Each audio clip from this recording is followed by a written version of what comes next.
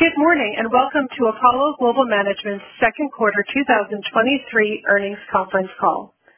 During today's discussion, all callers will be placed in listen-only mode, and following management's prepared remarks, the conference call will be opened for questions.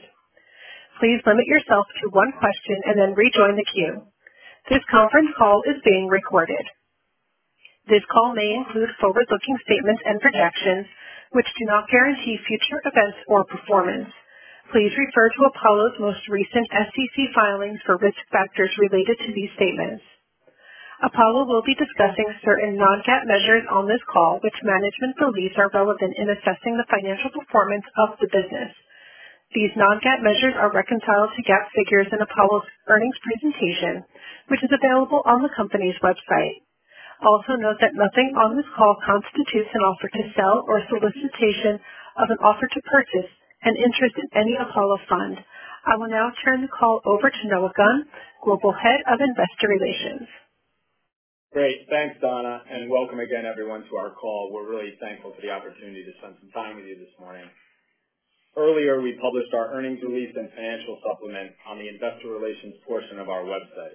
Within these documents, you'll see that we generated very solid results that included record quarterly fee-related earnings of $442 million, or 74 cents per share, and record quarterly normalized spread-related earnings of $874 million, or $1.47 per share.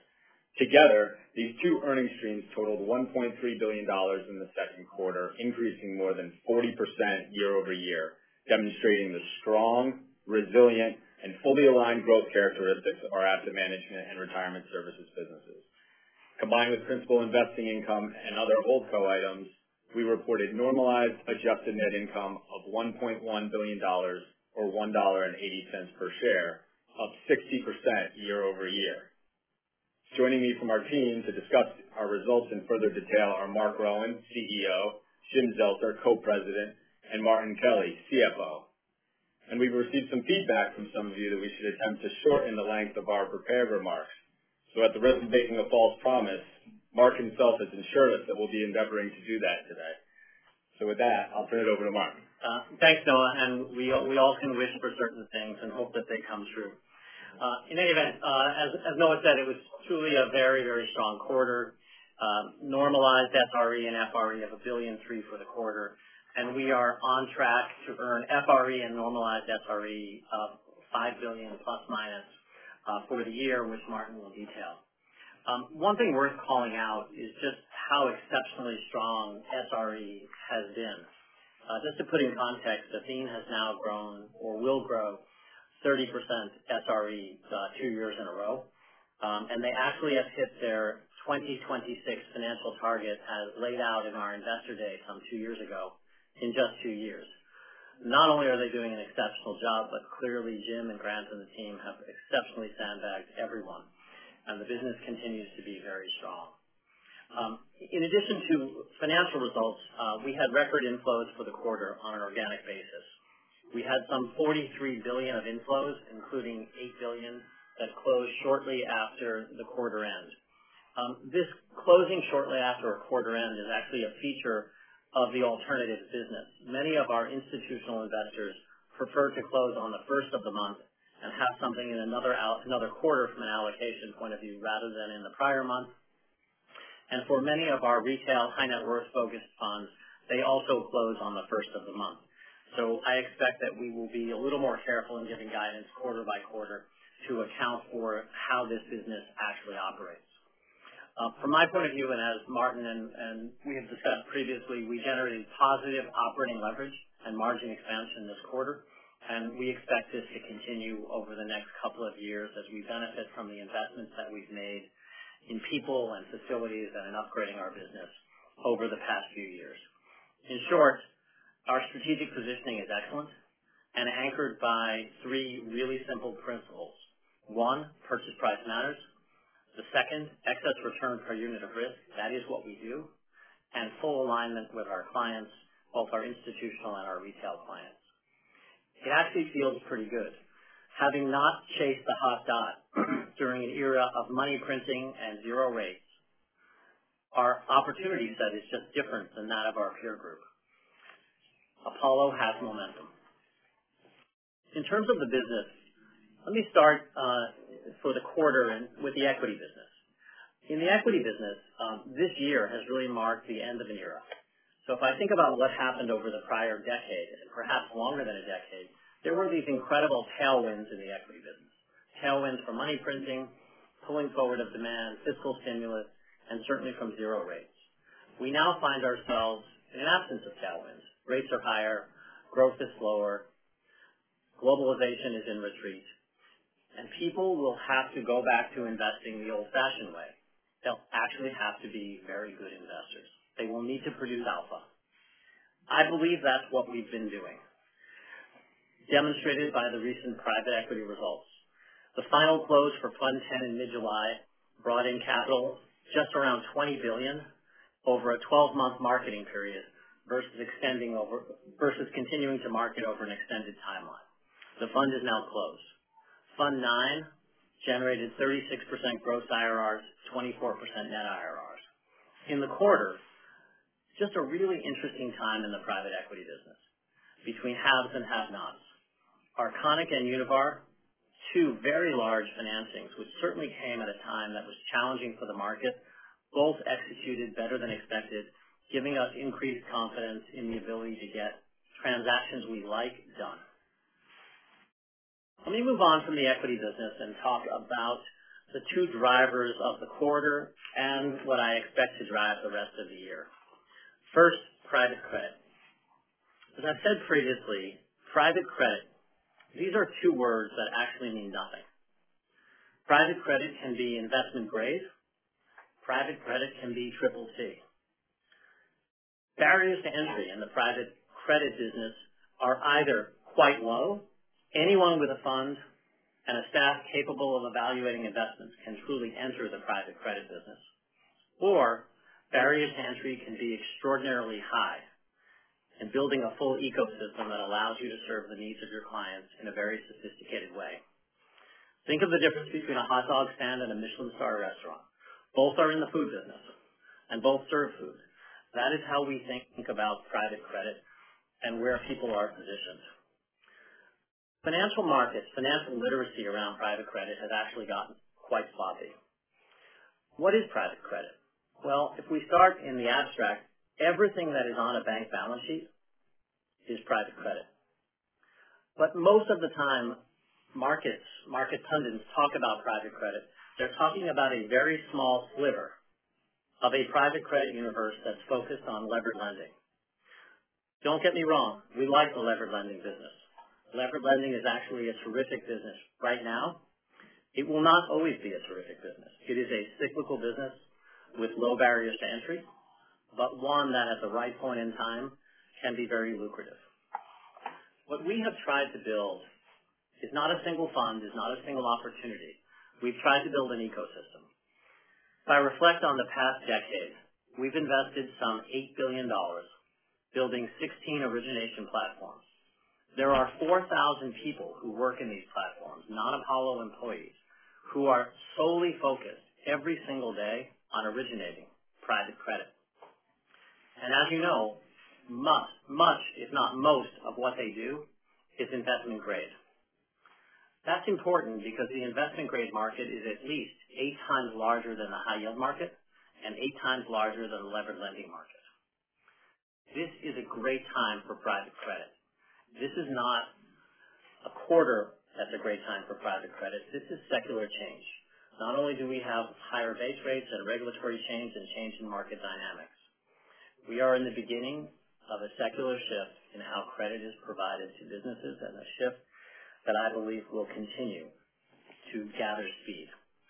To be successful in this market, you need a recurring supply of unique origination. This quarter, we originated some $23 billion, with 50% of that from platforms. Jim Zelter will detail some of these transactions. But in addition to the names you would expect that are traditionally associated with private credit, AT&T, Air France, and Vonovia, borrowers value certainty, scale, and speed to execution. In addition to origination, you need an integrated capital markets business because, after all, we want 25% of everything and 100% of nothing.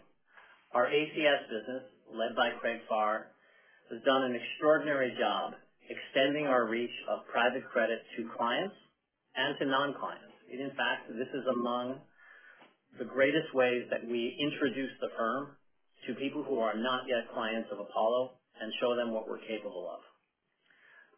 This quarter, we raised some $7 billion of capital from third-party insurers, and we expect this to gather speed as the market continues to improve.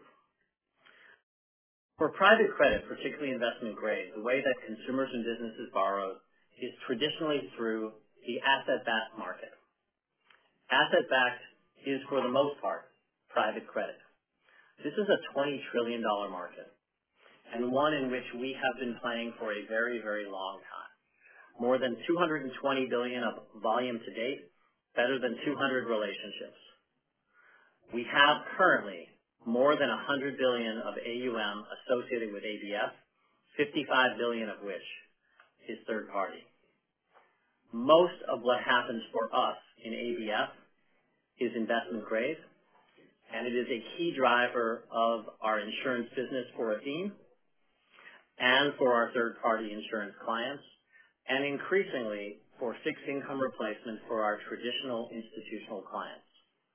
One of the single most important factors in this market is that we are completely aligned with our client base.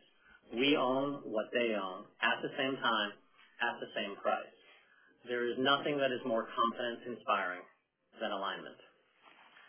Let me move on from private credit to talk a little bit about the job Athene did in the quarter.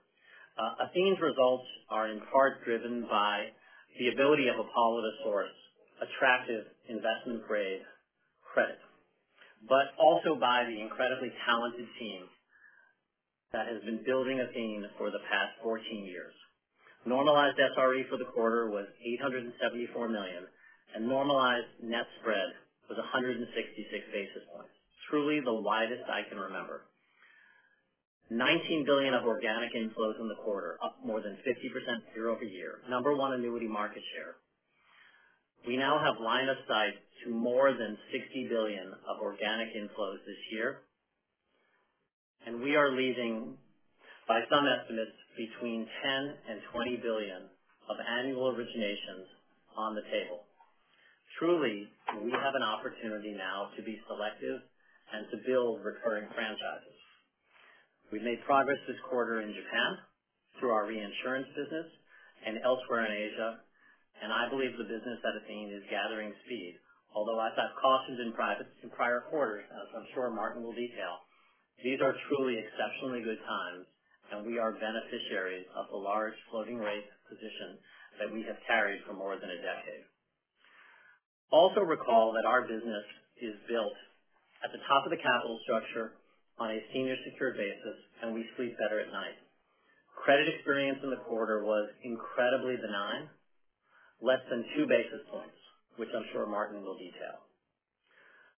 Surrenders or outflows also came in better than forecast. And if you recall from the chart we've included in this quarter, as well as prior quarters, as well as the education we've been doing, the primary driver of surrenders is not what happens at any point in time in interest rates. It is the timing of the expiration of programs that we put on 3 and 5 years ago, and for the most part, is highly predictable. It is difficult to imagine going from startup or new business to where Athene is today. Right now, we have not done an inorganic transaction for a number of years, but we are the beneficiary of 4 very diverse channels: retail, PRT, reinsurance, and funding agreements. All 4 of those channels are dependent on a stable and high-quality credit rating and having an infrastructure and a scale and an operating expense ratio that allow you to lever the business. We could not have built the business we have today inorganically in a high-rate environment. We were fortunate in a low-rate environment to have been able to purchase inorganic blocks at a time when their contract rates were above market rates. Therefore, our risk of surrender was very low.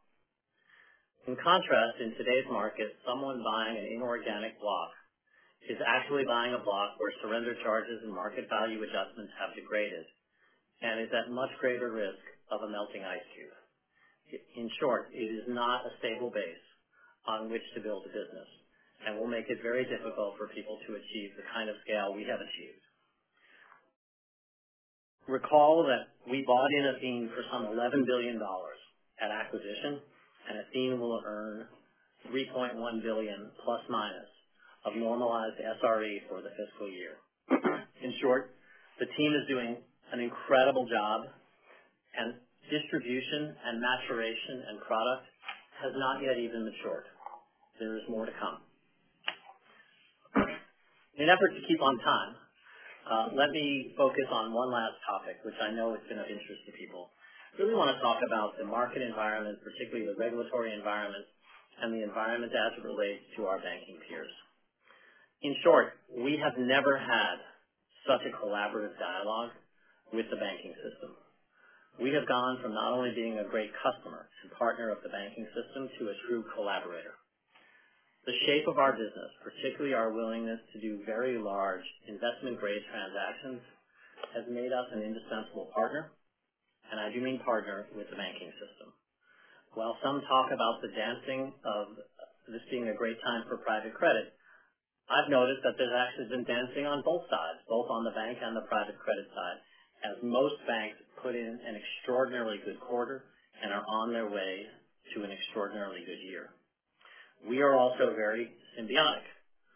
Recall that we want the asset, but do not want what the bank typically wants, which is the customer. The bank wants the customer and typically does not want most of or any of the asset.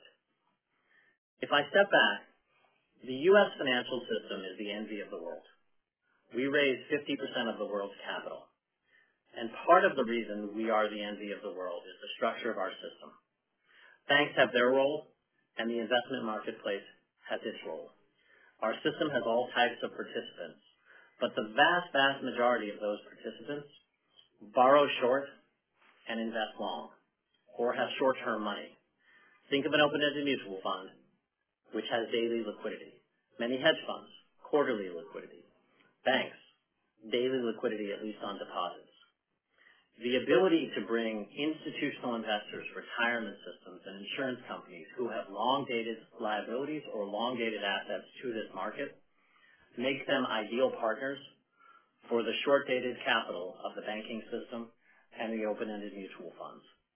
In short, long-term locked-in liabilities are a source of stability and somewhat counter-cyclical for our financial system.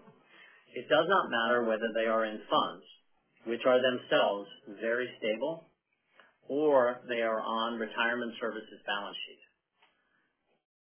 The totality of the market from the investor side does no maturity transformation, has no access to the Fed window, does not benefit from U.S. government guarantees. And in our case, if you look at the retirement services balance sheet, we hold more Tier 1 capital and more Tier 2 capital than the vast majority of the top 10 banks in the U.S.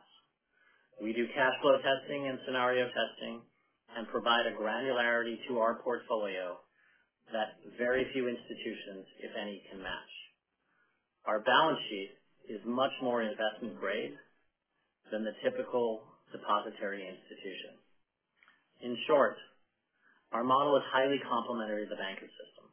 We have never been more collaborative, and I expect this collaboration to increase as regulatory change gathers pace both in the U.S., Europe, and even the beginnings of regulatory change in Asia.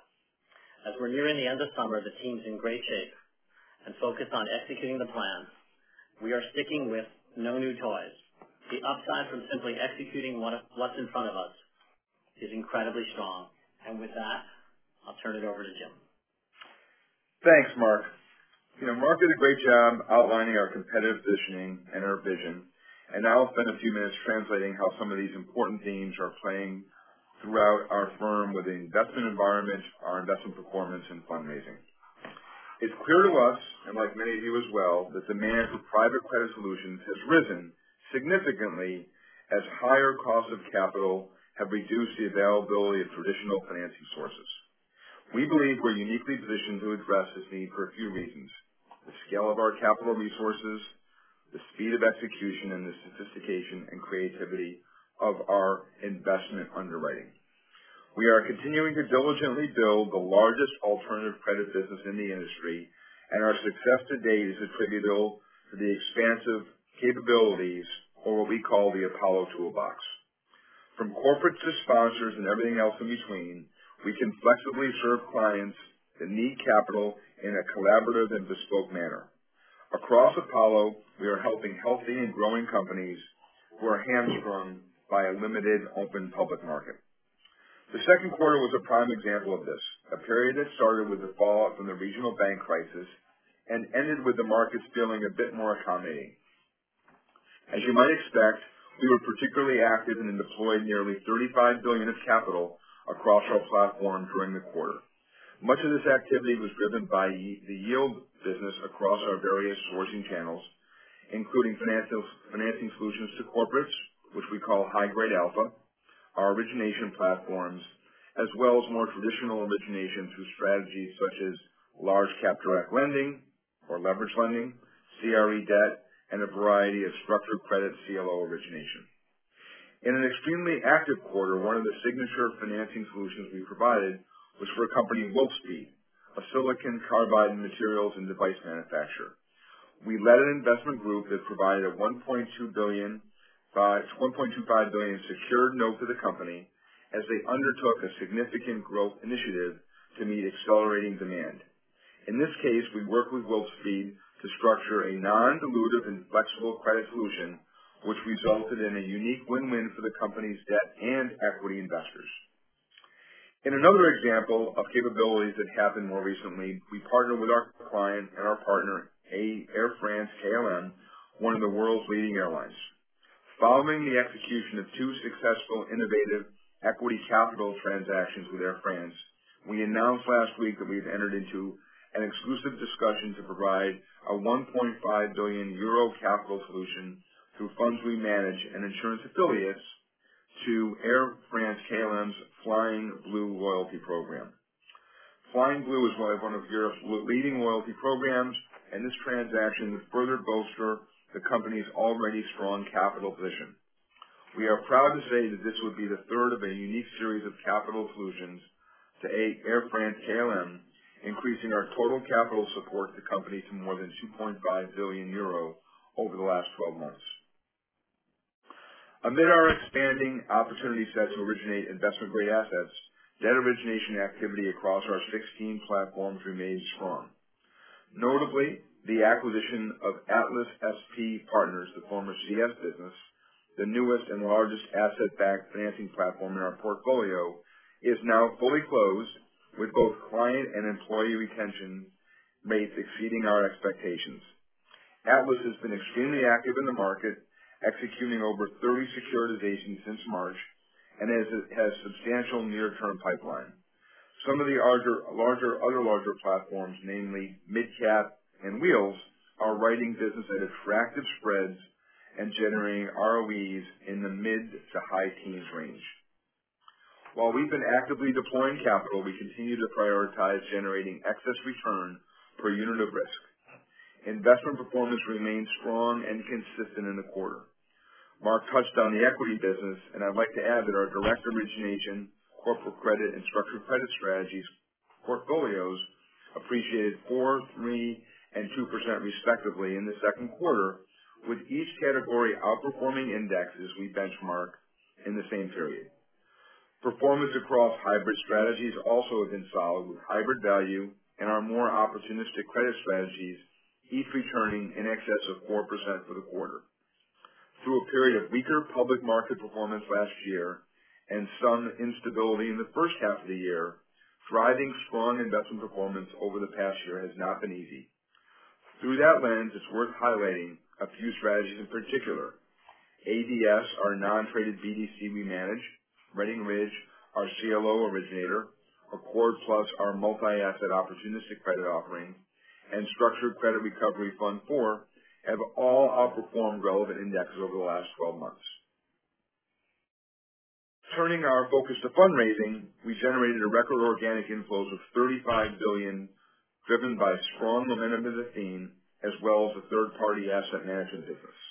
Across third-party, we raised $15 billion in this specific quarter, with an additional $8 billion slipping into the first few weeks of this current quarter. These and the investments we made over the last 24 months to expand into adjacencies and white space opportunities, such as secondaries and clean transition, and ones where we believe we have a strategic edge, such as third-party insurance and global wealth, have begun to pay off.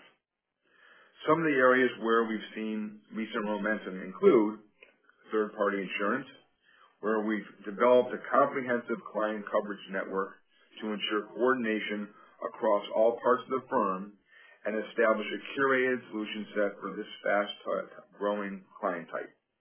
We think our expertise in managing retirement service balance sheets on both the asset and liability side is a meaningful differentiator in this market, and we're continuing to be very bullish on the long-term global growth opportunities in this business. Next is our sidecars initiative, where we raised over $4 billion across 4 sidecars so far this year. And sidecars enable institutional investors to invest alongside various investment strategies, mostly credit-related, with greater scale and flexibility than they would otherwise achieve in a commingled fund. This type of structure is a growing trend and a great way to partner with more sophisticated investors. We have a strong pipeline of sidecar opportunities across the global institutional investor base for the remainder of 23, supported with a dialogue of over 60 investors. And finally, capital raised from individual investors continues to be a strategic priority. Through the substantial investment we've made in the new product creation and distribution expansion, we built a diverse global wealth platform by asset class, product structure, distribution channel, and geographic reach, all of which has helped migrate recent market-driven headwinds. We're focused on continuing to broaden our retail-focused product suite and continue to expect launching 1 to 2 products each quarter into 2024.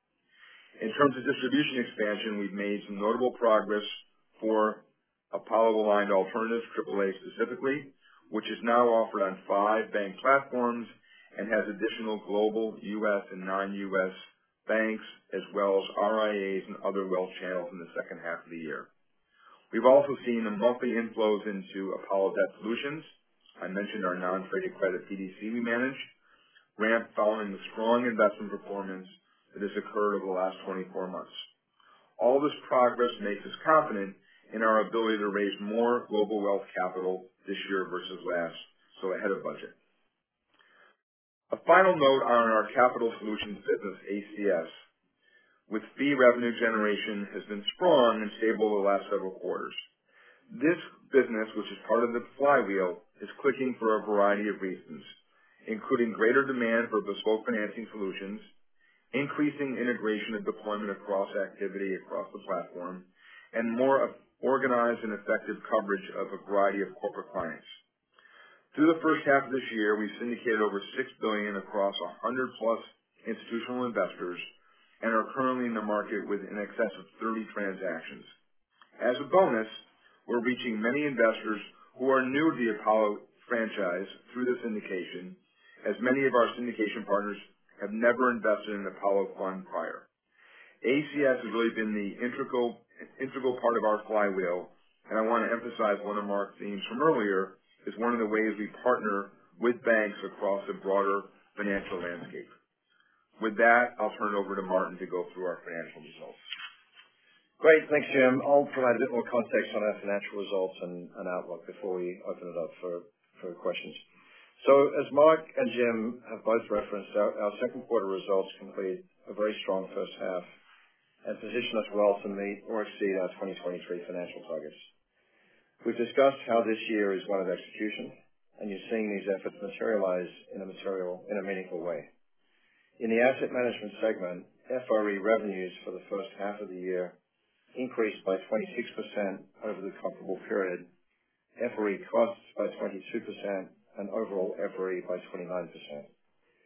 The FRE margin increased by over 100 basis points as a consequence.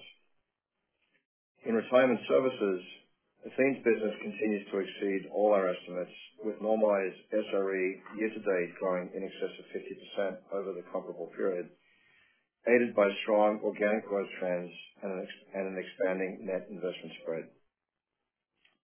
Focusing on the second quarter and starting with our asset management business, our record quarterly FRE was anchored by fee-related revenue growth of approximately 25% quarter-over-quarter.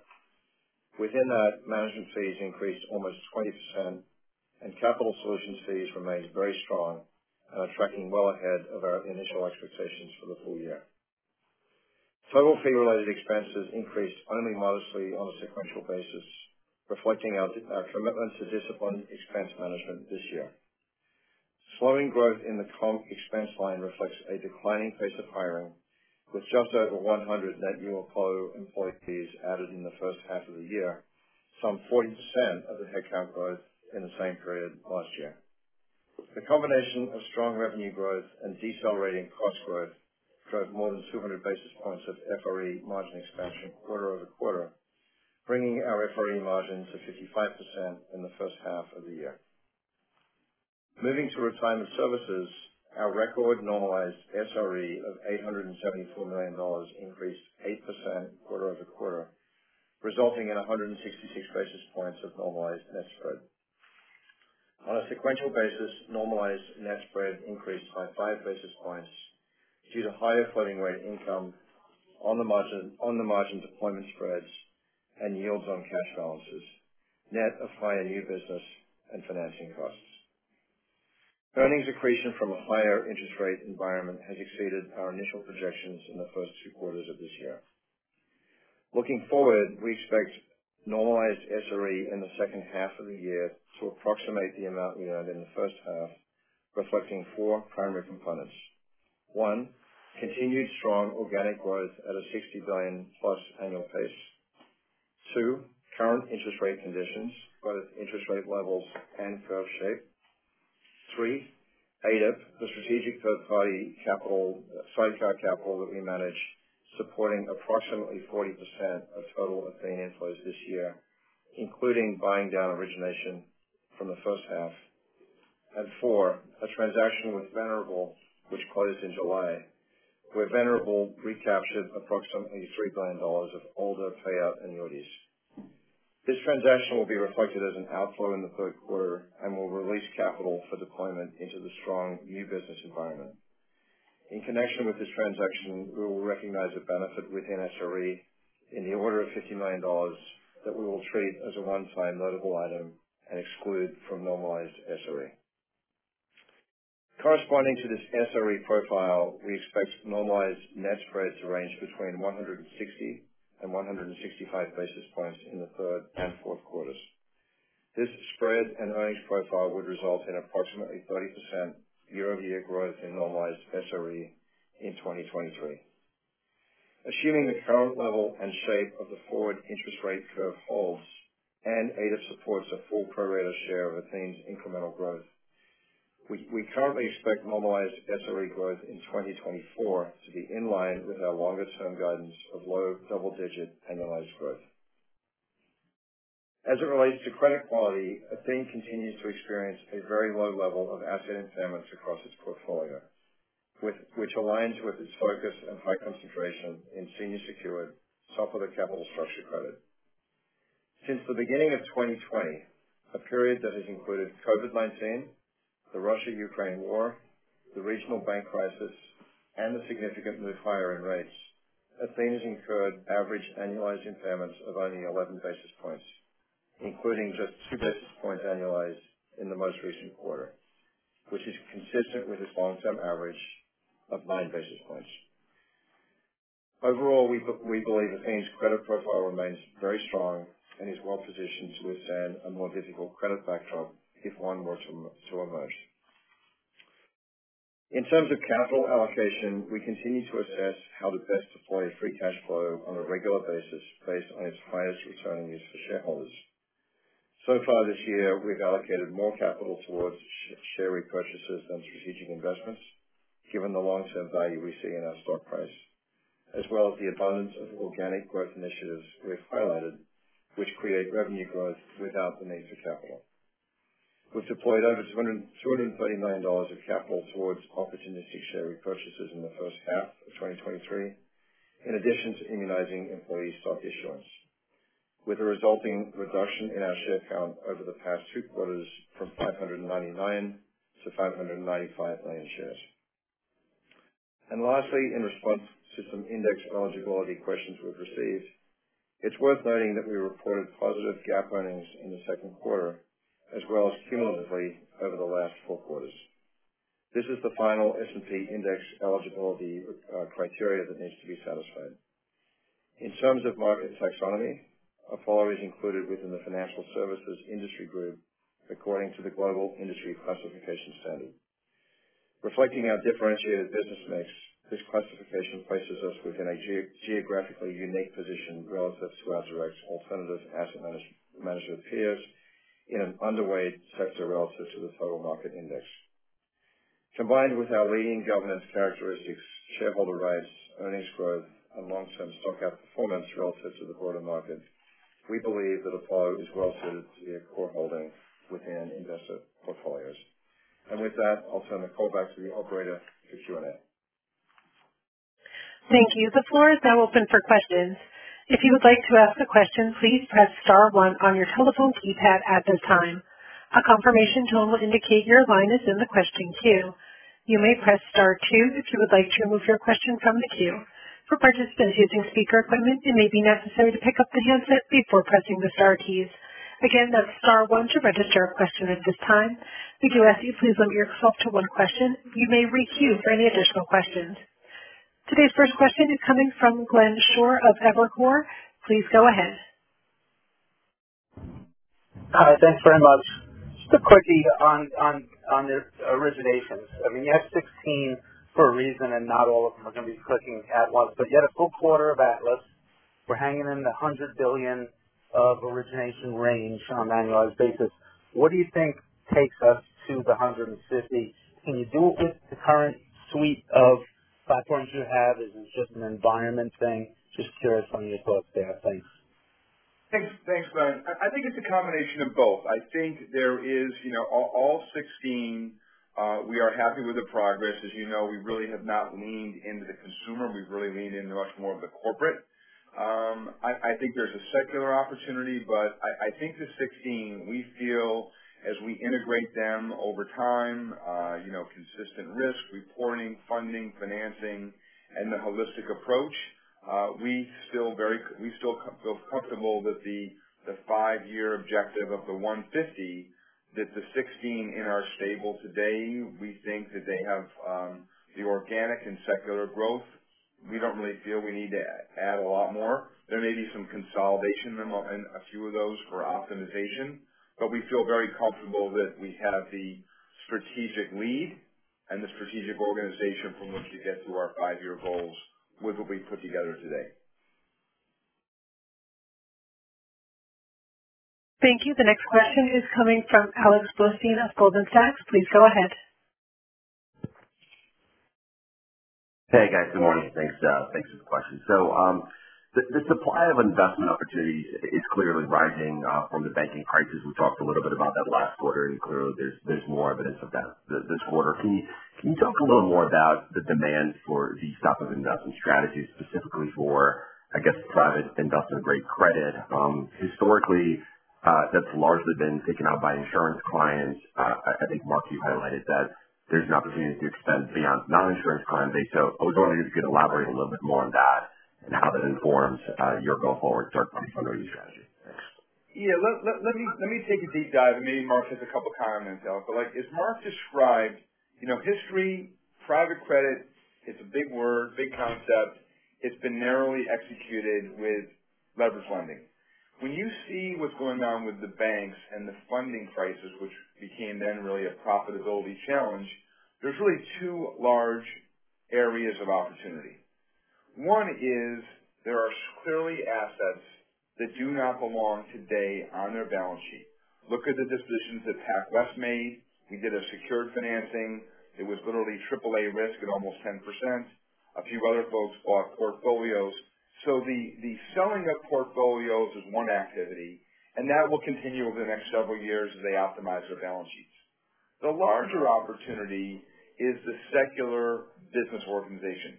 There are lines of business where they are in, where they have been the day-to-day originator and purveyor of credit to companies. And those are businesses because their cost of capital has changed, and their liquidity and their regulatory changes, that this do not make sense as a operating business. So you have a business sector, which is origination. You have a disposition. We're going to be active in both of those, and there's partnerships that we are in and that we'll create on both sides of the ledger. Yeah, and Alex, just to complete the thought, insurance companies have for a very long time been buyers of private placements, but they've done it in a very, very narrow way. If you're in the retirement services business today, or more broadly in the insurance business, and your opportunity set is solely investment-grade corporates, you have no competitive edge in the investment landscape. You are looking for a solution, and that solution is beyond what I'll call the traditional private placement market.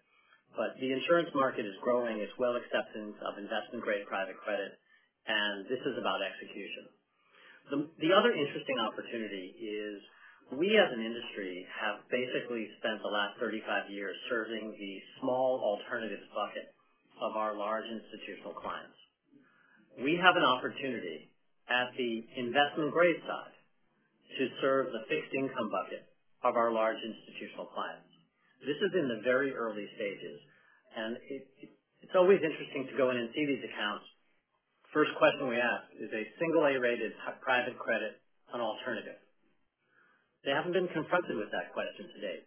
If they think it's an alternative, they're not right for the opportunity because then they're comparing it against things that earn 20% rates of return.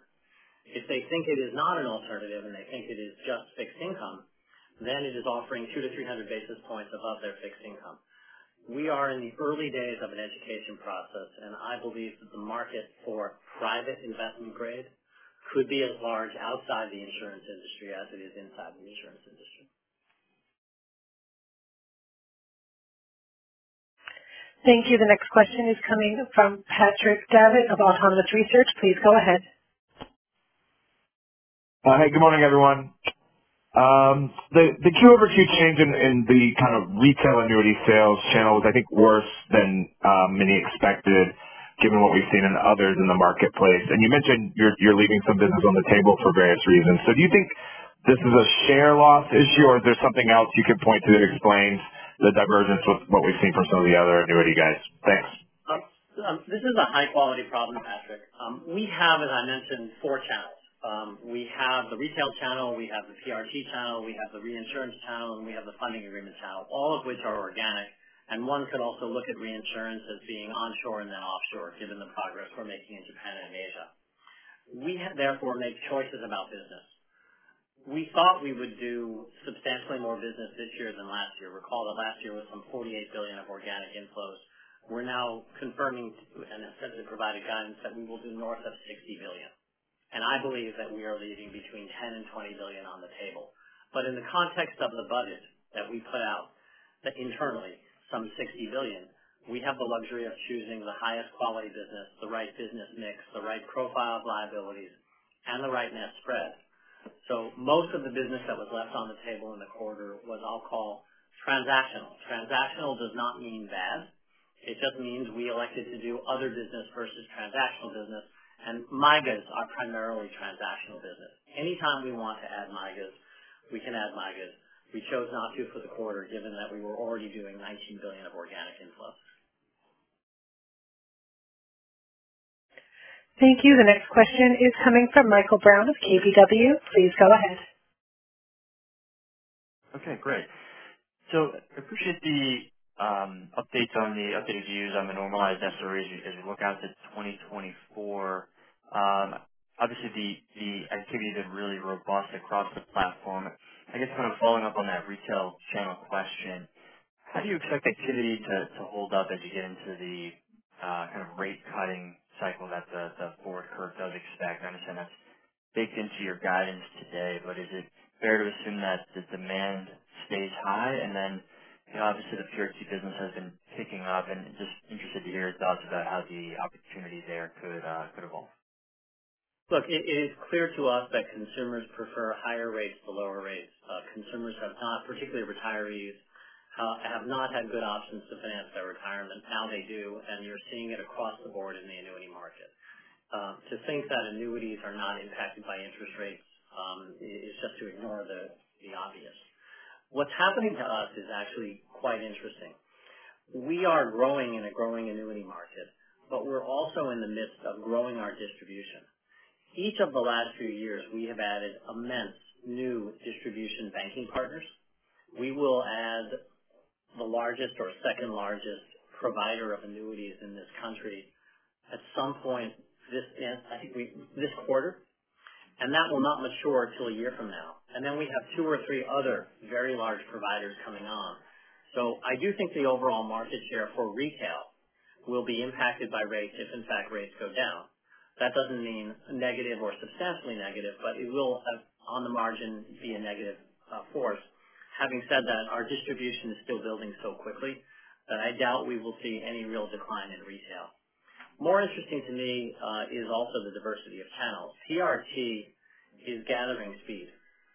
High rates or higher rates are really causing all plans who are close to fully funded status to consider de-risking.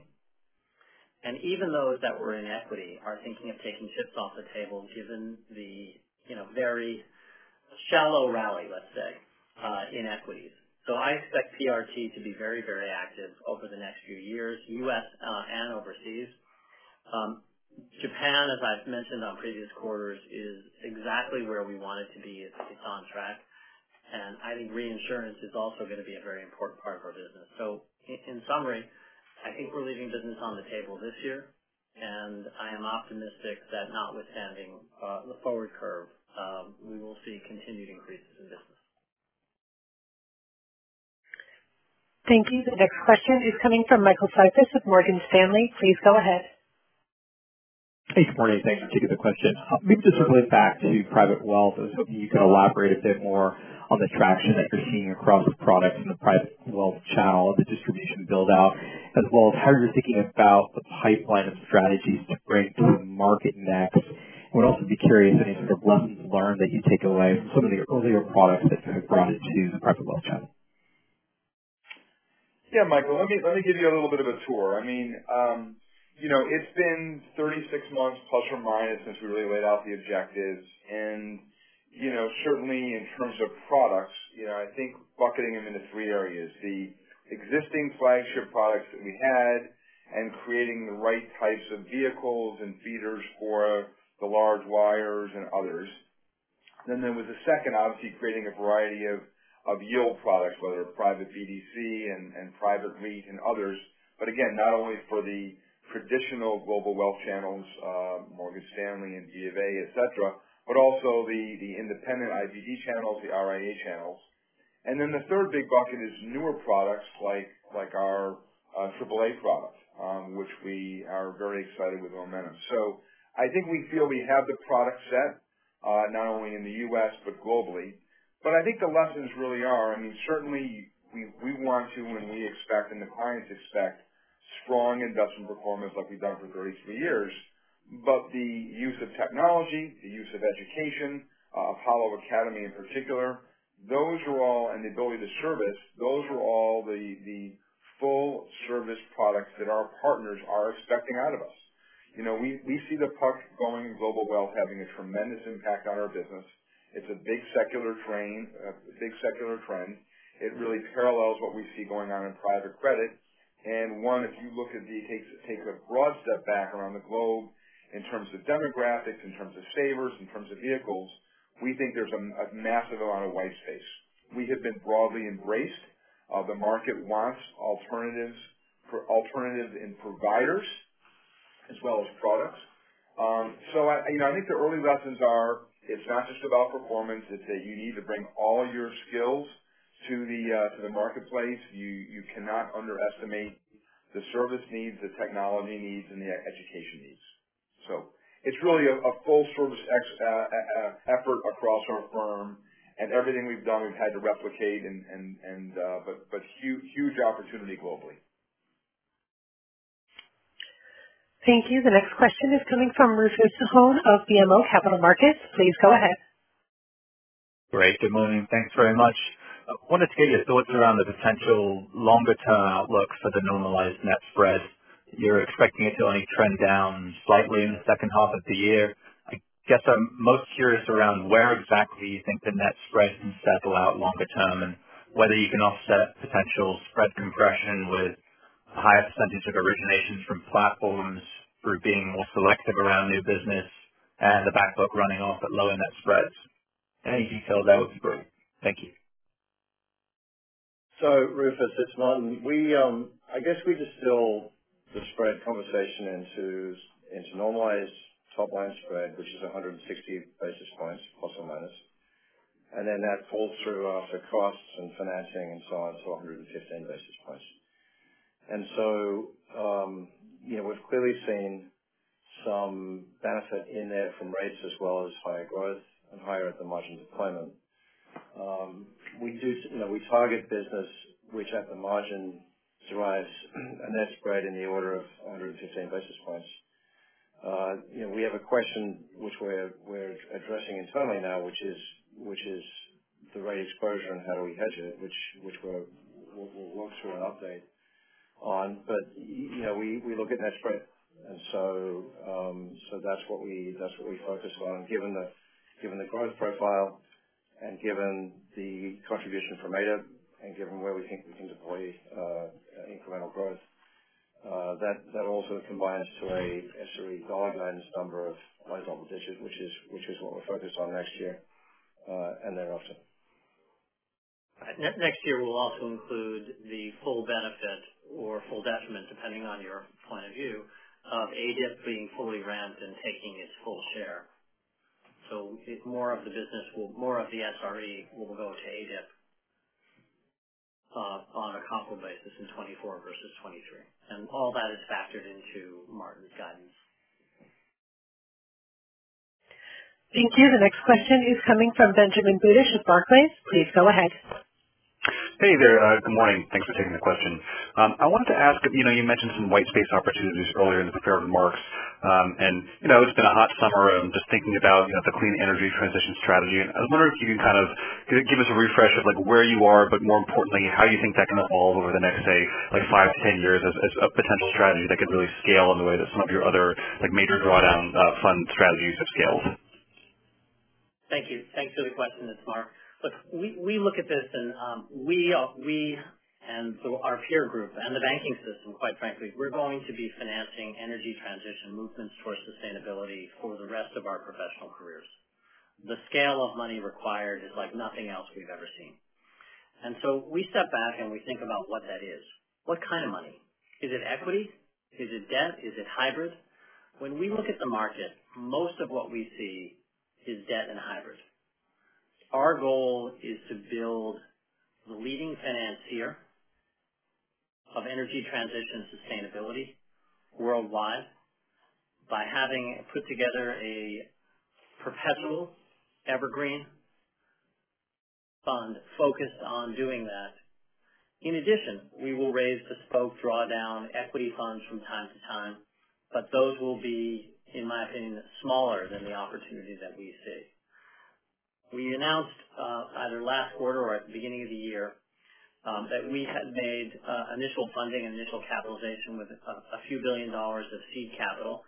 That capital is getting deployed quite rapidly. The pipeline is growing. And I expect this vehicle to have the potential to be among the largest vehicles on our platform. But let's get the money invested that we have first. Let's show investors that we've done a good job with it. Let's really define the types of opportunities and the return requirements. But I am equally optimistic that there's a great opportunity here. But it's a debt and hybrid opportunity primarily. Thank you. The next question is coming from Adam Beatty of UBS. Please go ahead. Thank you. Good morning. Noticed the deal with Yellow and wanted to broaden that out into maybe potential opportunity in restructuring and distress. assets and situations, which seems like it could be a sweet spot for Apollo. Firstly, in terms of the backdrop, so far the level of corporate distress has been maybe a little bit more benign than folks expected. So wondering what you're seeing and kind of the near-term outlook for that. And then maybe some details on how Apollo is positioned and how much you might want to lean into that opportunity. Thank you. Well, I mean, I would just start off by saying we agree. It's been the credit markets have been overall benign, and when we see where the economy is going in terms of cost of capital, our view is you are going to see more companies having a bit of a challenge in 24 and 25, especially with the maturity wall. But as we've talked about on this call, so much of our business right now, the lion's share of our business, vast majority, are to investment-grade counterparties, and we feel very good about the health and robust nature of those companies. Certainly, we have roots and history in our hybrid and our equity business of doing things as the market turns more challenging. We expect to be at the top of the heap in doing that, but in a measured, thoughtful way like we've done for 30 years. Thank you. At this time, I'd like to turn the floor back over to Mr. Gunn for closing comments. Thanks very much for your help this morning, Donna, and thanks to everyone else for joining and your continued interest in our business. If you have any follow-up questions regarding anything discussed on today's call, please feel free to reach out to us, and we look forward to speaking with you again next quarter. Enjoy the rest of your summer. Ladies and gentlemen, thank you for your participation. This concludes today's event. You may disconnect your lines or log off the webcast at this time, and enjoy the rest of your day.